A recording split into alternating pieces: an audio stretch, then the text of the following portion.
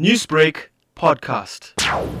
The Delhi city government also banned construction and garbage burning to limit dust and smoke. But community health expert Vijay Harda called them nothing but knee-jerk reactions. Unfortunately, every year we discuss this around Diwali, and every time either we will go for lockdown, then kind of a short-term measures, which will have little bit of effect. But I don't see any plan which will have a long-term impact. I don't know how we are going to tackle it. Government have announced that we will close the schools, institutes, colleges, and everybody will work from home. Construction is also stopped. But I don't know how it will have a long-term impact unless we have a very, very strong plan for future, which can be implemented also. The city must also take extra care, especially after losing 25,000 residents to a COVID surge, which also decimated its healthcare services, argued Vimalendu Jha, a prominent Indian environmentalist. Where was the preparedness for this year's air pollution crisis? My sense of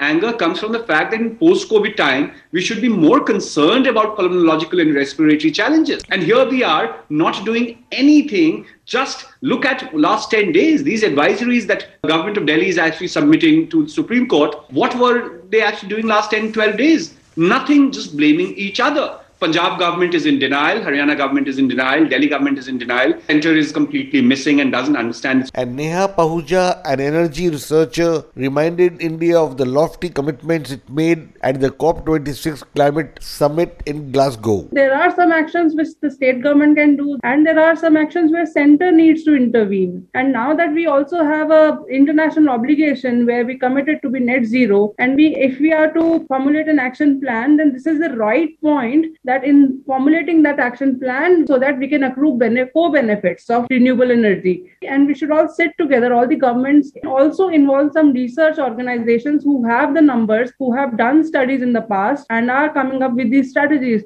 But what good are such commitments when citizens were gasping for a whiff of fresh air at home, asked others. Air pollution affects every organ of the human body, bar none. And that is what we are doing to our citizens today. And all the politicians are doing is pointing fingers to each other. You can't go to COP26 and then have a country which is sickening and dying at home and you don't even address that. We have not had a single statement from the leader of the country. Forget about which party he's from. I think we need the leader of this nation to come out and say, this is a big problem. We are going to set up a war rooms type situation and we're going to collaborate and deal with it. That was Jyoti Pandey Lavakare, the co-founder of Care for Air charity in smog-laden Delhi. Newsbreak, Lotus FM, powered by SABC News.